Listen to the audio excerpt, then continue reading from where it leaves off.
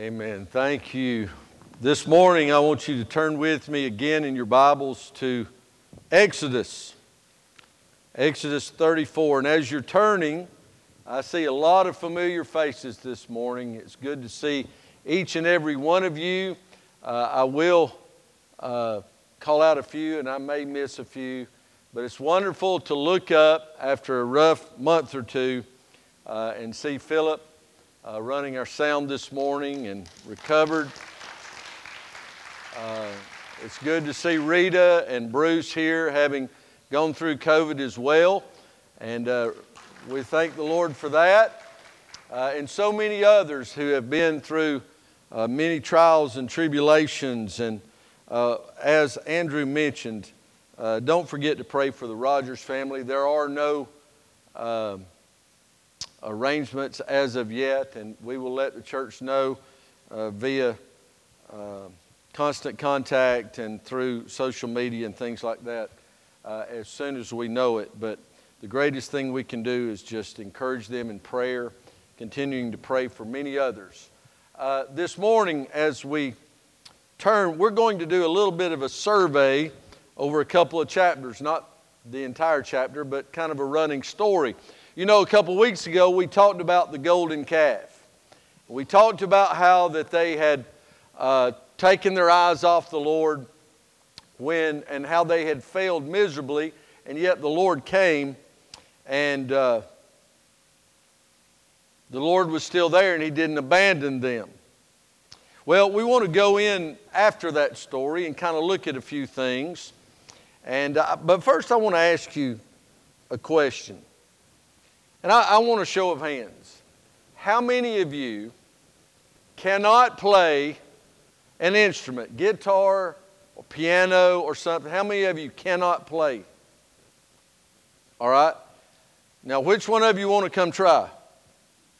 You ready?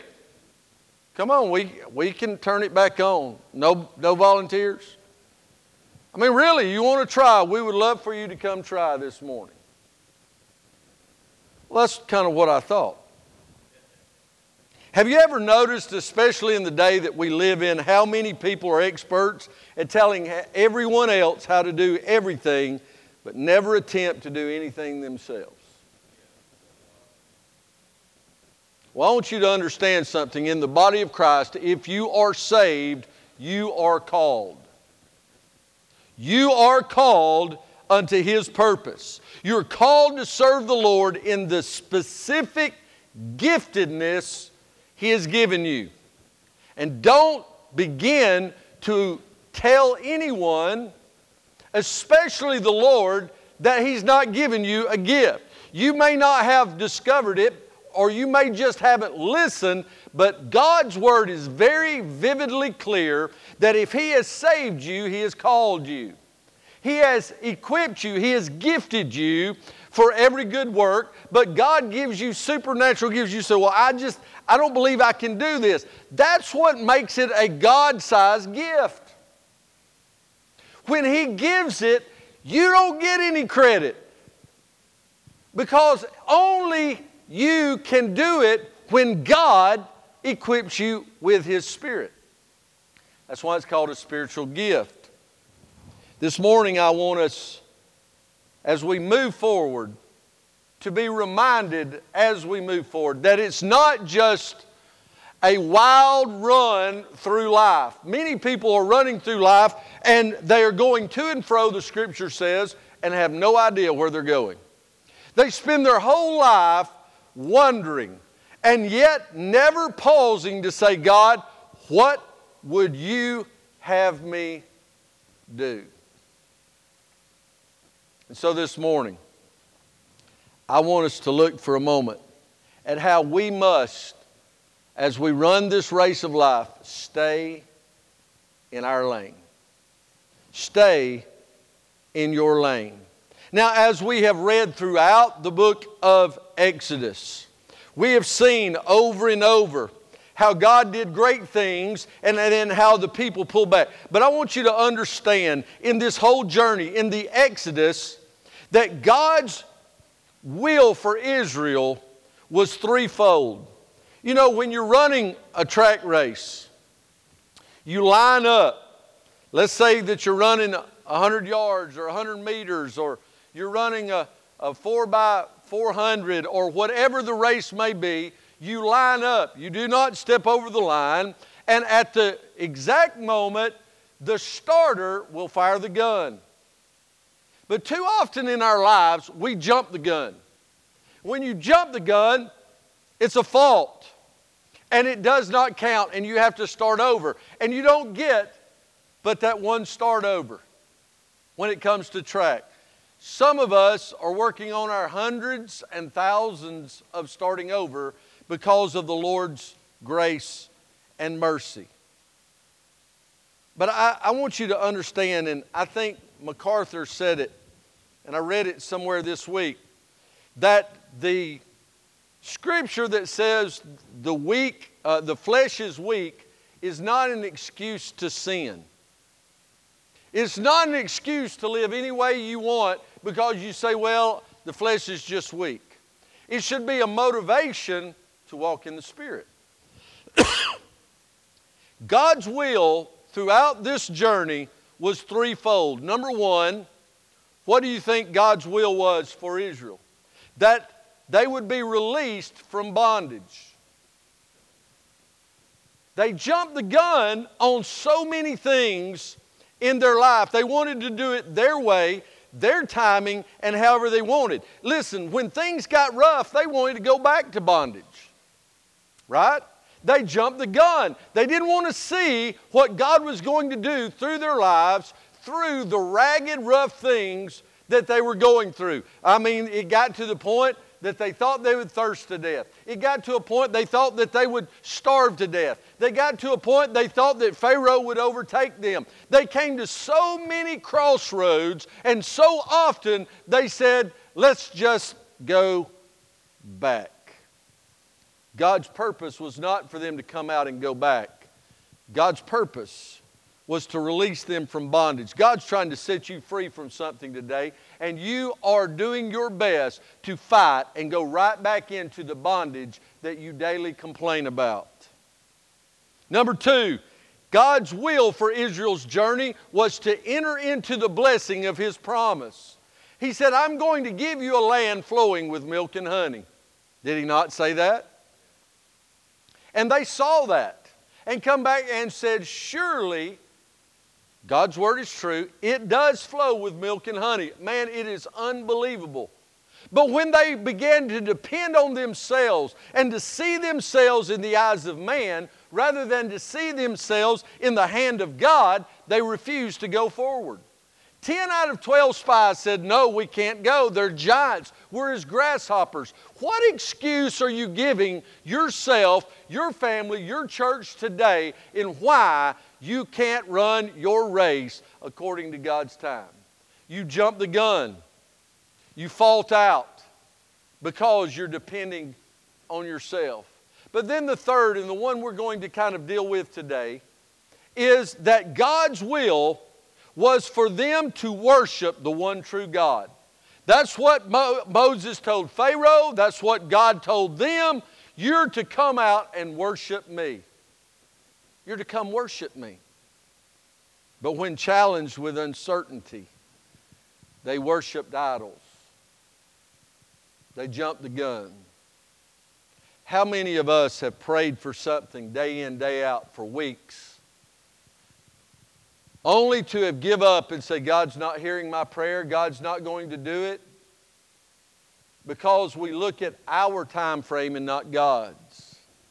And we jump ahead in the fear that if we stay here, nothing will happen. I'm here to tell you today, God doesn't need your advisement.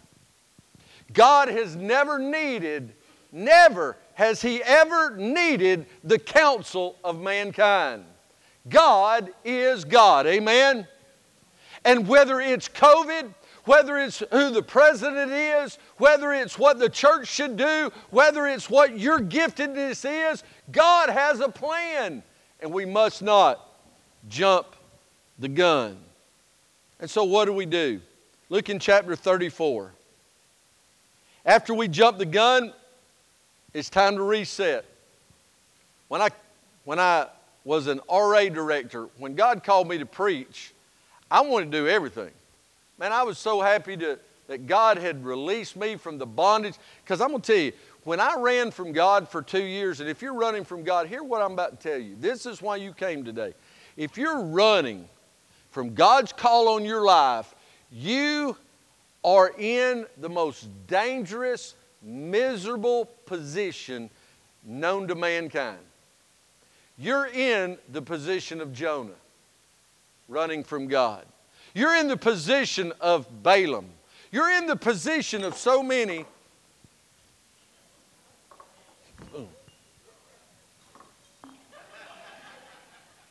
You're in that position. I got all your attention now, don't I? See what happens when you're in the way? Just get kicked aside. For 2 years I ran from God, and I'm going to tell you, still to this day, that was from the age of 17 to 19. And I'm now 56, and those were the 2 longest, most miserable, rebellious, spirit-quenching days of my life. And the moment I surrendered to God, man, I want to do anything that God wanted me to do. And so I signed up for everything. And in a Baptist church, they'll let you. And listen, I've told you this before. I signed up for everything but the director of the Women's Missionary Union. And if they would have let me, I'd have done that too. I was on the Building and Grounds Committee. I was on the Executive Committee. I was on this committee and that committee and the Committee on Committees and nomination committees. And I was the RA director. And I did nothing well. Nothing. And God convicted me of it. And I went to the pastor and I said, I can't do all this. He said, yeah, you just need to hear from God on that. I said, well, this is what God's calling me to do right now. Preach the gospel and teach His word on Wednesday night to these boys.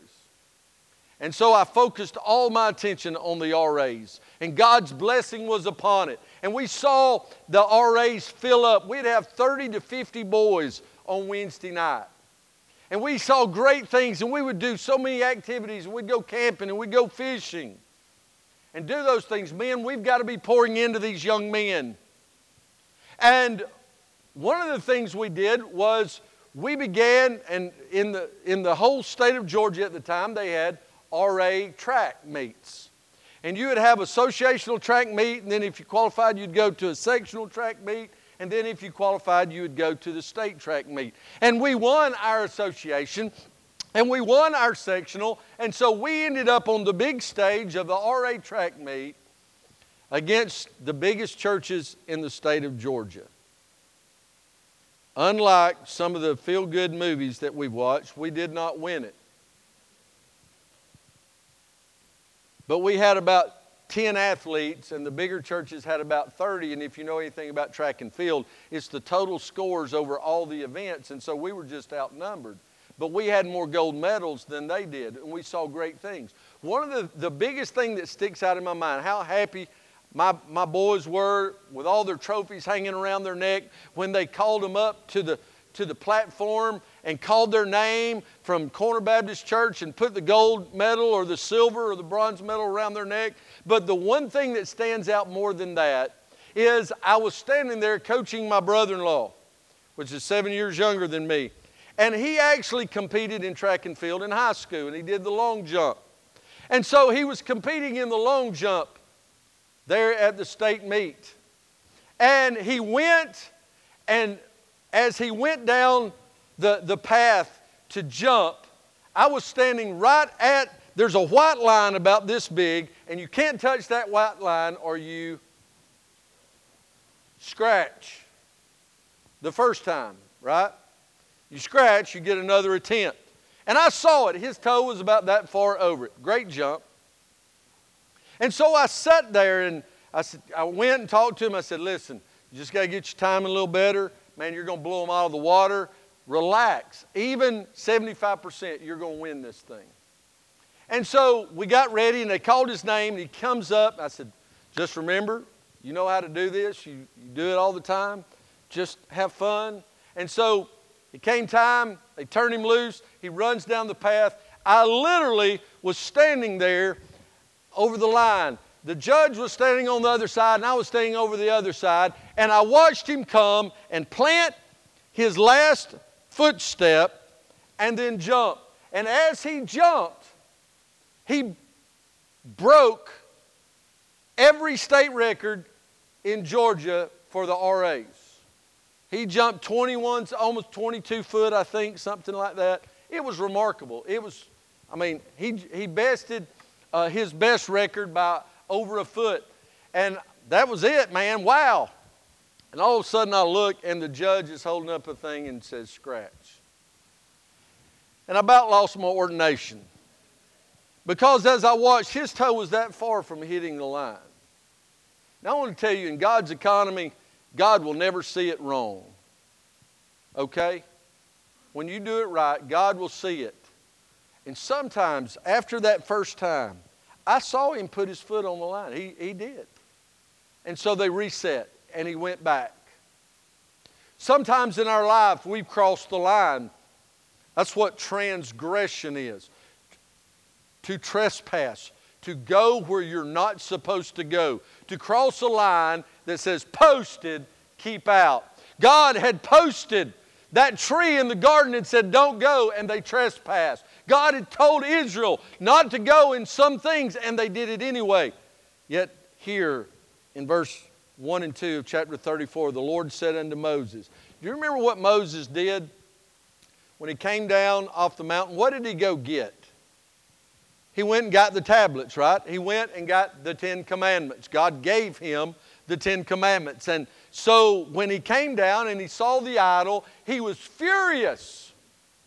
You ever broke something when you're mad? Boy, I have. I mean, there's been many a coffee cup and cordless phone die at my hands. You see, Moses had a righteous indignation and threw the tablets down. And yet here, after all of that, the Lord said unto Moses, go and cut you two tablets of stones like unto the first. And I will write upon these tables the words that were in the first tables which you broke. And be ready in the morning. Be ready in the morning. And come up in the morning unto Mount Sinai. And present thyself there to meet me in the top of the mount. Listen, some of us here today, I've got wonderful, glorious news. Today is your day to reset. It's a day to reset. Well, how do we do that? Number one, we must be listening. It said, the Lord said unto Moses, and Moses responded. We must hear what God's trying to tell us today. Through Sunday school, through music, through prayer, through reading God's Word, through the preacher, whatever God is using, we need to be listening. What is God telling you? But then we need to be humble. Because he reminded Moses, look at this. He said, go and cut two pieces of stone like the ones you broke. Now I want you to understand something. God forgives us of our sin when we plead the blood of Jesus and ask Him to forgive us. He forgives us. And He forgets that sin. But God allows us to be reminded through other things in this world, through the consequences of our sin, that we guard our hearts not to go back and do the same thing again. They say the definition of lunacy is to do the same things over and over, expecting different results. And we keep throwing God down. We keep throwing God's Word down. And we keep running back. I want to tell you something. You keep rebelling against God. You keep demolishing that which God has built up in your life. You demolish the law of God in your life. There's going to be a day where God's had enough. We don't want to think about that, do we? And we want to shake our fist at God and say, God, how can you? How can we think that He would do any less in the depth and depravity of mankind? Listen, if we're going to reset, then there must be a level of humility about our life. He said, which you broke. I didn't break it, you broke it. But then we need to be ready. He said, be ready in the morning. Are you ready for what God's about to do in your life? Are you ready? I had a meeting with our men's ministry team Wednesday night. We'll be announcing something into the service. We now have our vision team solidified, and we'll be meeting a week from tomorrow. Moving forward, we now have most of our women's ministry in place, and they're going to be meeting pretty soon and making plans for what God would have us to do. Ladies at Eastside, we're moving forward with our youth and camp this summer. Men are going on a retreat in just a few weeks. I mean, great things are happening. Are you ready? Because the day is coming where the sun will rise on the day God's going to call you to action. You say, I'm just burdened about the lostness. Are you ready to share the gospel with that someone that God's going to give you a divine appointment with? Listen, we need to be ready. He said, present yourself. He tells us that in the New Testament, doesn't he? To present ourselves a living sacrifice, holy and acceptable unto God, which is your reasonable service. Listen, once we've jumped the gun, and we are going to jump the gun, we need a reset, don't we? You ever need a reset? You ever just come before God, lay before His altar and say, God, I need a reset. Father, forgive me. Lord, I have failed you miserably today. And Lord, I hadn't even left the house yet.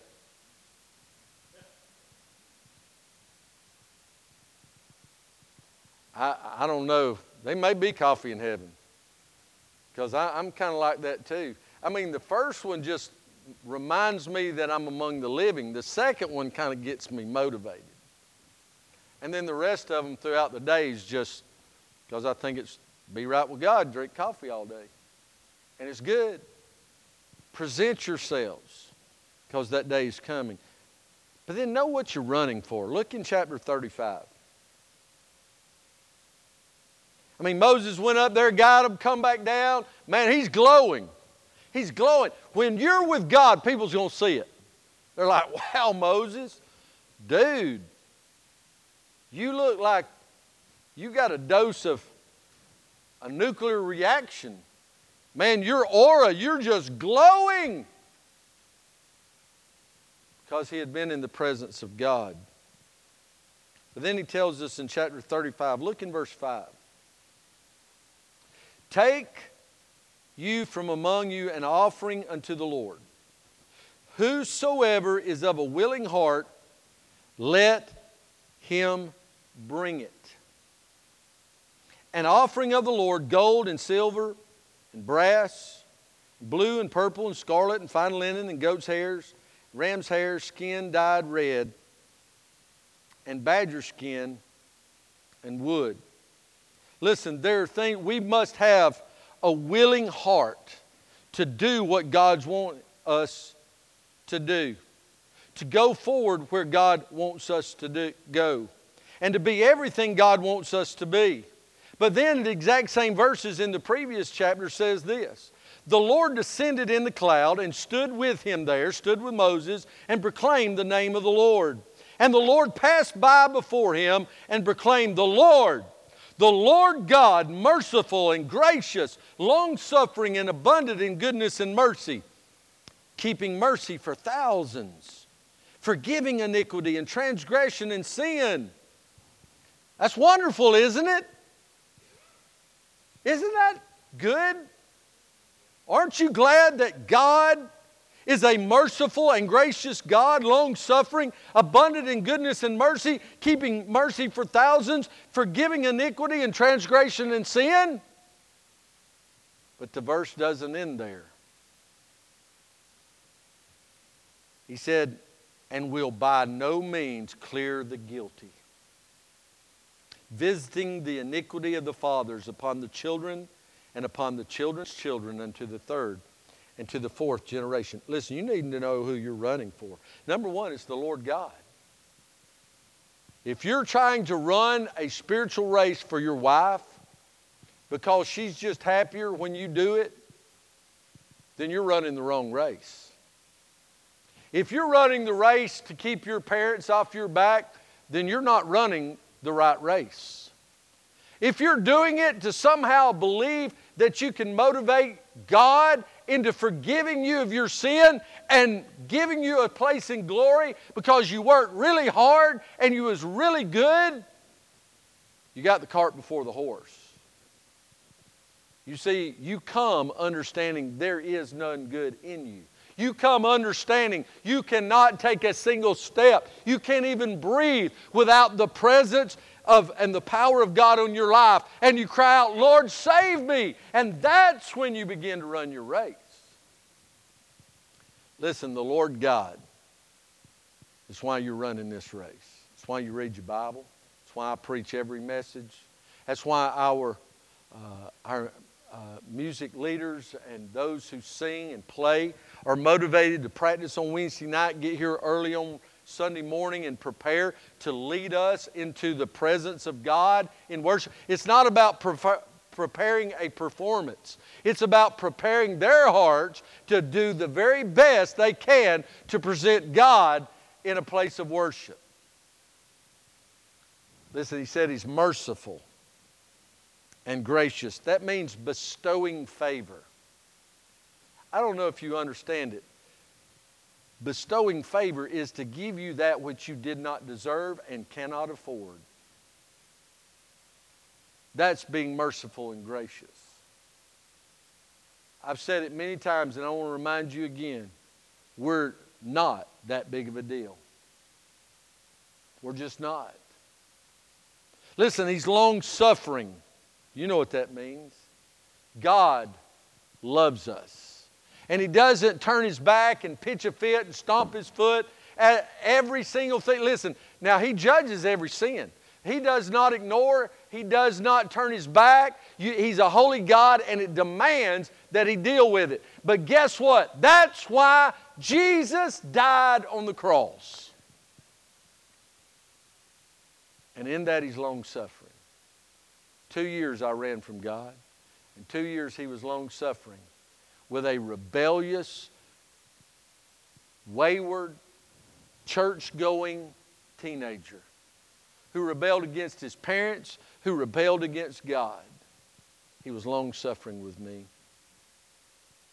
I didn't deserve it. I still don't.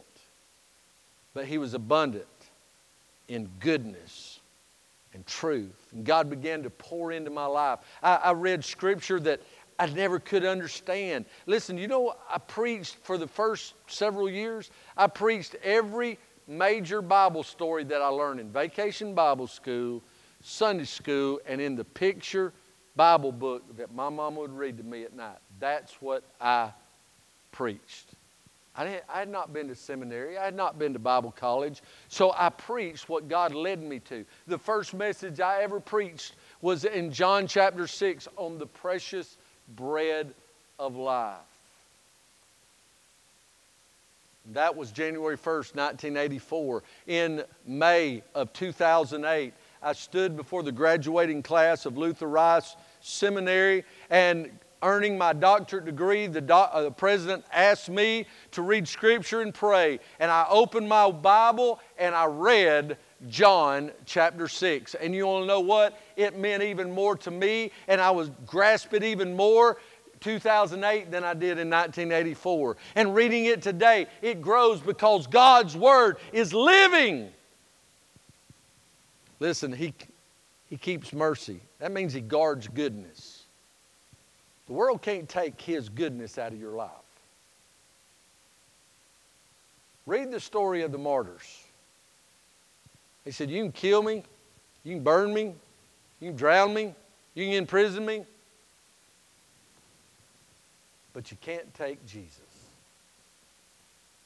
Right? You can go through divorce, you can get COVID, you can get cancer, You can lose a job. You can be broke. You can have a wreck. Things can break.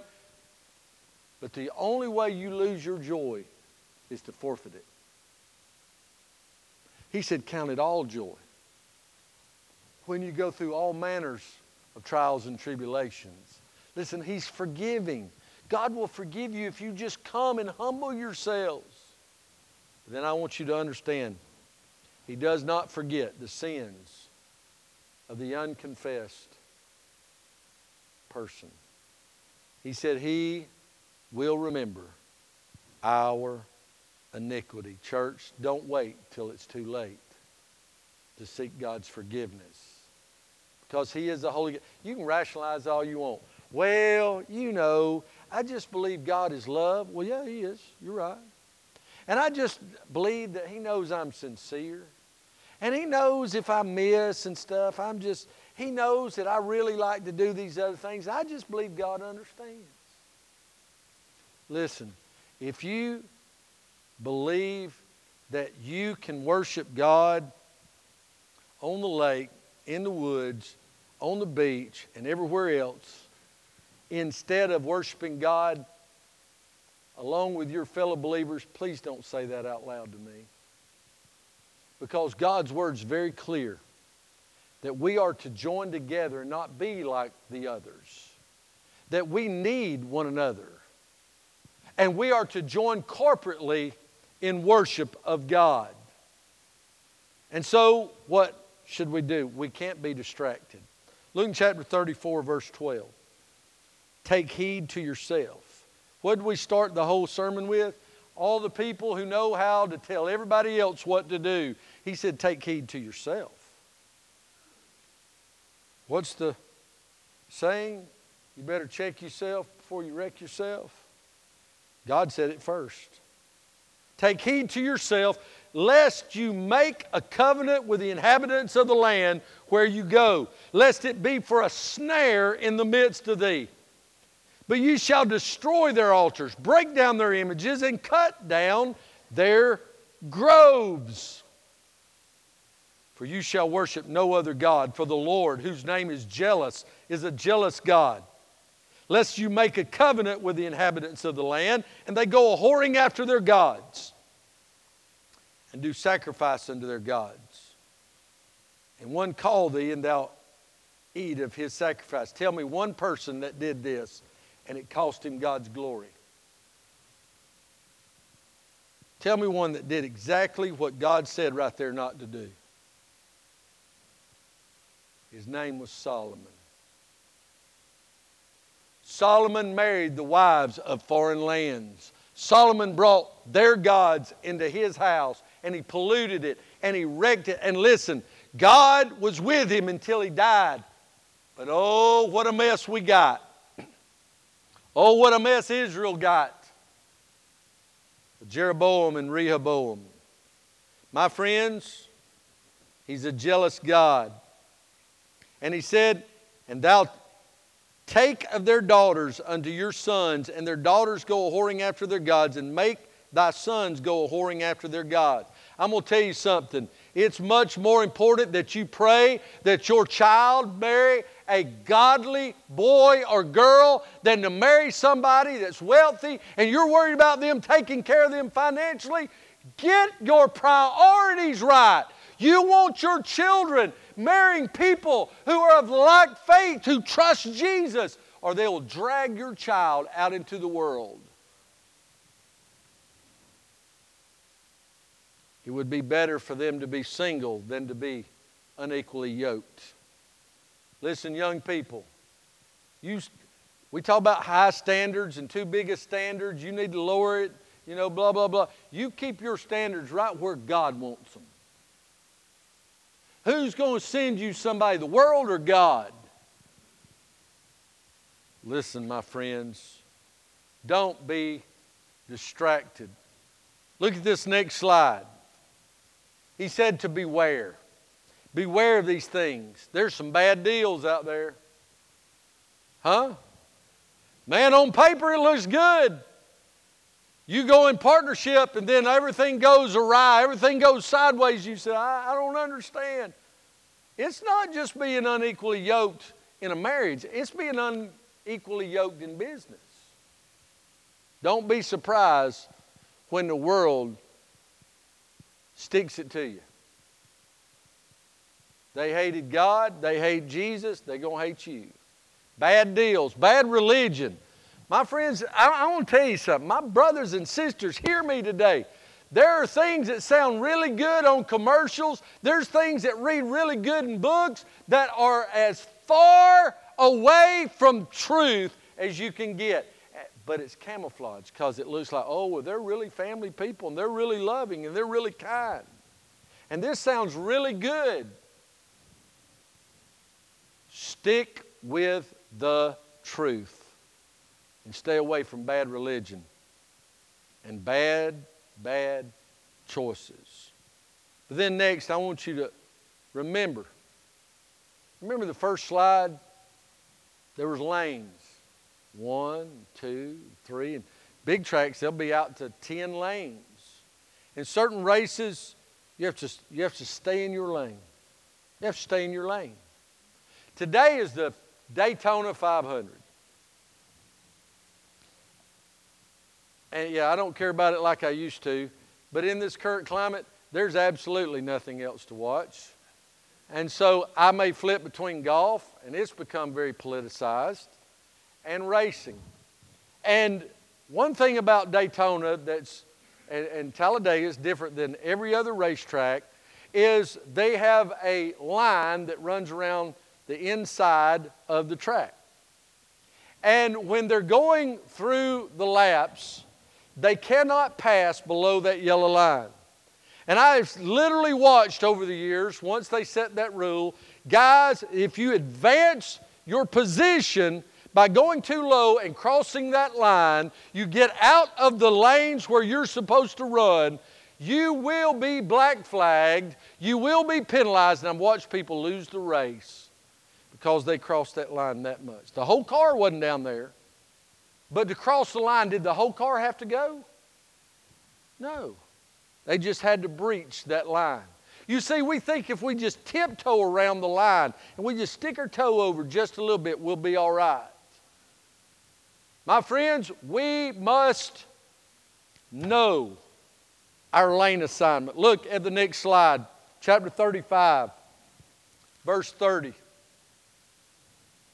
He said, Moses said unto the children of Israel, and this is what I really want you to get today. He said unto the children of Israel, see, the Lord has called by name Bezaleel, the son of Uri, the son of Hur, of the tribe of Judah. And he hath filled him with the Spirit of God in wisdom, in understanding, and in knowledge, and in all manner of workmanship, to devise curious works, very artistic works. You know that part where you get bogged down in Leviticus? There's a little bit in Exodus. There's some in Numbers. When he starts reading on how to build everything, and he starts talking about these little golden mice and pomegranates and bells and hoops and loops and sticks and staves and gold. No, you don't overlay that with gold. You overlay that with bronze. You mold this, but you beat this. And on this lampstand, it has to go this way and it has to go that way. All of that had to be built according to God's Word, right? Get this. Watch this. So he filled him with the Spirit of God in wisdom, understanding, in the knowledge, and in all manner of workmanship, to devise these things, to build these works in gold, silver, and brass, and in the cutting of stones, to set them in carving of wood, to make any manner of cunning work. I want you to notice something. First of all, in verse 30, Moses said, the Lord has called him by name. God's called you. God's called you. You know what? One of the worst things I've seen in the Baptist church is we will not go to leadership. We think leadership has to come to us. Well, I'll be glad to do it, but I didn't want to say anything. Listen, if God's called you to something, speak up. I am not part of the triune God. I cannot read your heart nor your mind. I can't tell if somebody's saved or lost. I surely don't know what God's called you to. Y'all hear me? But what you can do is come and say, Pastor, I'd like to sit down and talk with you about what God may be calling me to do and leading me to. Now, it's up to my discretion to pray about where to do things and how to do it. I've had some people get mad and throw a fit because they said, this is absolutely, I'm going to tell you, God will reiterate it in my spirit as the leader and under shepherd of this place, and He will not go against that. We're not on our own island. Now, if you want a pastor, I'll be glad to take a month off and let you try it. I think you'd probably call me and give it back pretty quick. But you know what? I don't want to do what God's called you to do. But make no mistake, He's called us all, right? And then He fills us. He fills. Aren't you glad? Aren't you thankful we have people who are filled with the Spirit who gets up and sings and plays and leads us? I love to look out over the congregation when we're doing it and see the joy of the Lord on people's face as the Spirit fills them to serve God. To see them filled with the Spirit of God, with youth and with children and with senior adults and whatever it may be, in greeting and serving. My friends, God called, God filled. Know your lane assignment. You're God equipped. It said God taught him how to do that. God taught him how to cut stones and how to cut wood. God told him how to work with brass and how to work with gold and silver. You ever heard this saying, well, he's a self-made man. He taught himself how to do it. There's some people who couldn't spell music theory, much less explain it to you, but can beat the ivories off of a piano. They call it playing by ear. They can't read music, but they can play. They can't show anybody else how to do it. It's just something they get. I'm going to tell you, God gives it to them whether they want to acknowledge it or not. God has equipped you. God has equipped you in this life to be the godly father, to be the godly mother, to be the brother, the sister, the child, the grandparent, the deacon, the pastor, the teacher. God has equipped you. Then God has empowered you. Speaking of teaching, He said in verse 34, He had put it in His heart that He may teach. So He began not only to do it, but to teach others. If one person has the giftedness, and they never tell anyone else, the gift dies with them, doesn't it? And so we have interns. We have, in construction, they called them greenhorns or laborers. We have those apprentices that follow the master and they learn how to do those things. And some of us would do well to watch and to listen and stop thinking we've got it all figured out. I took piano for 5 years. And I can't even play a radio. That's the truth. And my mother's still convinced that I've got it and just won't do it.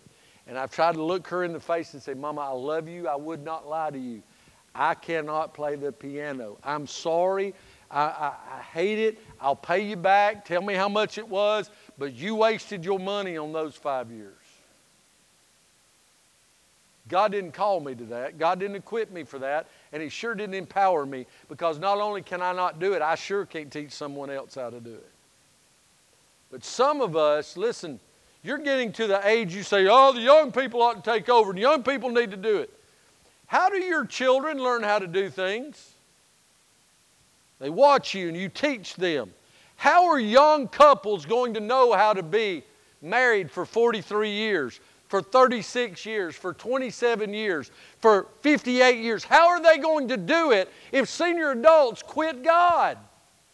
How are they going to know how to teach and to serve and to be humble and to hear how to get through trials and tribulations if you don't Humbly tell them. Now, you don't have to be mean when you tell them. You don't have to look gruff and bark at them. I got news for you. It ain't like the old days. Young people ain't near as scared of old people like we used to be. Don't be mean. Be humble and teach others. Reminded that God empowered you. And I want you to get this. There are no spectators in this race. Remember when the first sporting events happened last year? Remember the first golf tournament that I watched, the first one they had? It was weird because, you know, everyone knows what a polite golf clap is. When they hit something really good. It's not, oh, you know, unless you're at Phoenix. And if you're a golfer, you get that. It's very polite. It's, you know, all the etiquette. Well, it was so weird because watching this golf tournament, there was no clapping. There's always some guy that has already drank way more than he ever should have. And usually those who drink more than they should have should never drink to start with.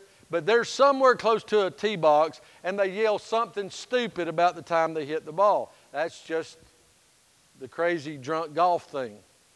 Well, in this golf tournament, there was nothing. There was no spectators, no one to watch. And some of the players said, I can't hardly play. I'm used to people watching. I've gotten accustomed to having them there. Some said, I love it. I love having nobody here. I love not having to have Marshall say, be quiet, y'all. I love it. In the race of life, for the Lord, there are no spectators. You don't get to sit on the sidelines and cheer while the others walk by. If you're a member of Eastside, there are no spiritual giftedness positions. We have no team members called spectators. You're called to be in the race. Let me finish.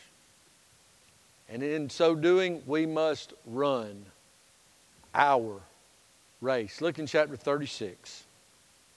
He said in verse 4, and all the wise men that wrought all the work of the sanctuary came every man from his work which they made.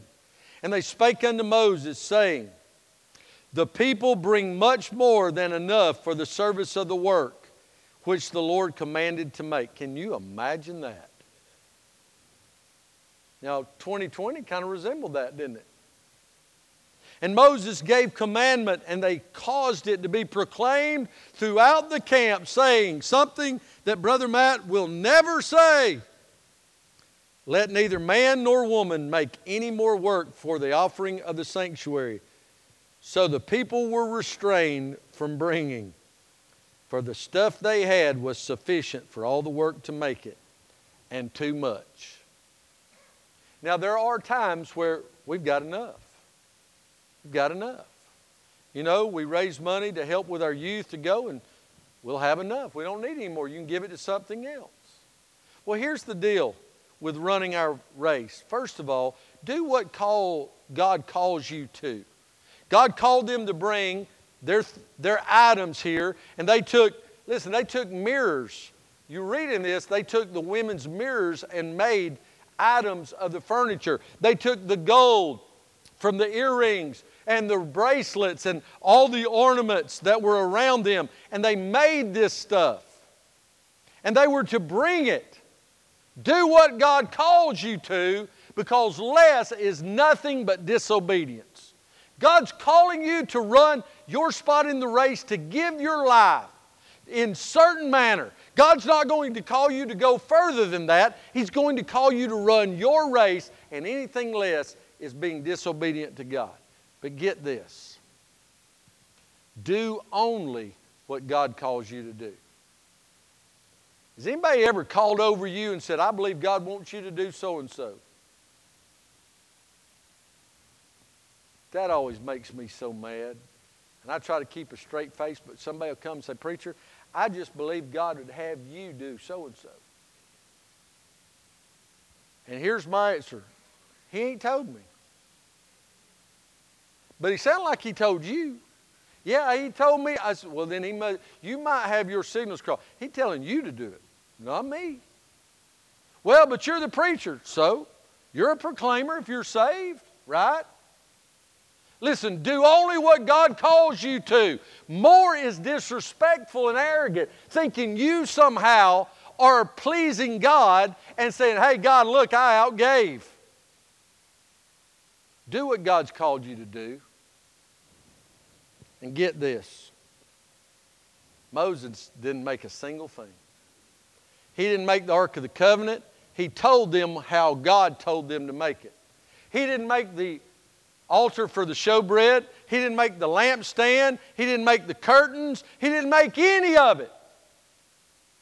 But He led them and He spoke to them. Moses didn't do a thing. He simply did that which God called him to do. As they come to the instruments this morning, hear me today. There will be no participation trophies in glory. Only trophies of grace. You won't get a trophy for just simply existing as a believer. And you sure won't get the trophy of the presence of God if you don't know Jesus in His grace. I want you to get this now. Chapter 39, verse 42 and 43. According to all that the Lord commanded Moses, so the children of Israel made all the work. And Moses did look upon all the work, and behold, they had done it as the Lord had commanded. Even so had they done. And Moses blessed them. Oh, to have the testimony. We did it exactly how God wanted us to do it. I want to ask you today, are you just along for the ride? If you don't know Jesus, today could be the brightest day of your life. Get in the race. Trust Him as Savior. If you're saved, get out of your own way, get in your lane, and come to the Lord and say, God, whatever you want, lead me. I know you called me, equip me, tell me, show me that I may be everything you've called me to be. I'm not going to beg you because I can't do more than what the Spirit can. But if the Spirit's speaking in your heart, do not walk out of here disobeying God. You need to join this church. You need to be baptized because you've been saved. And you need to get right with God. You come to this altar right now. I'll take any prayer request. You come right now. Come to the Lord.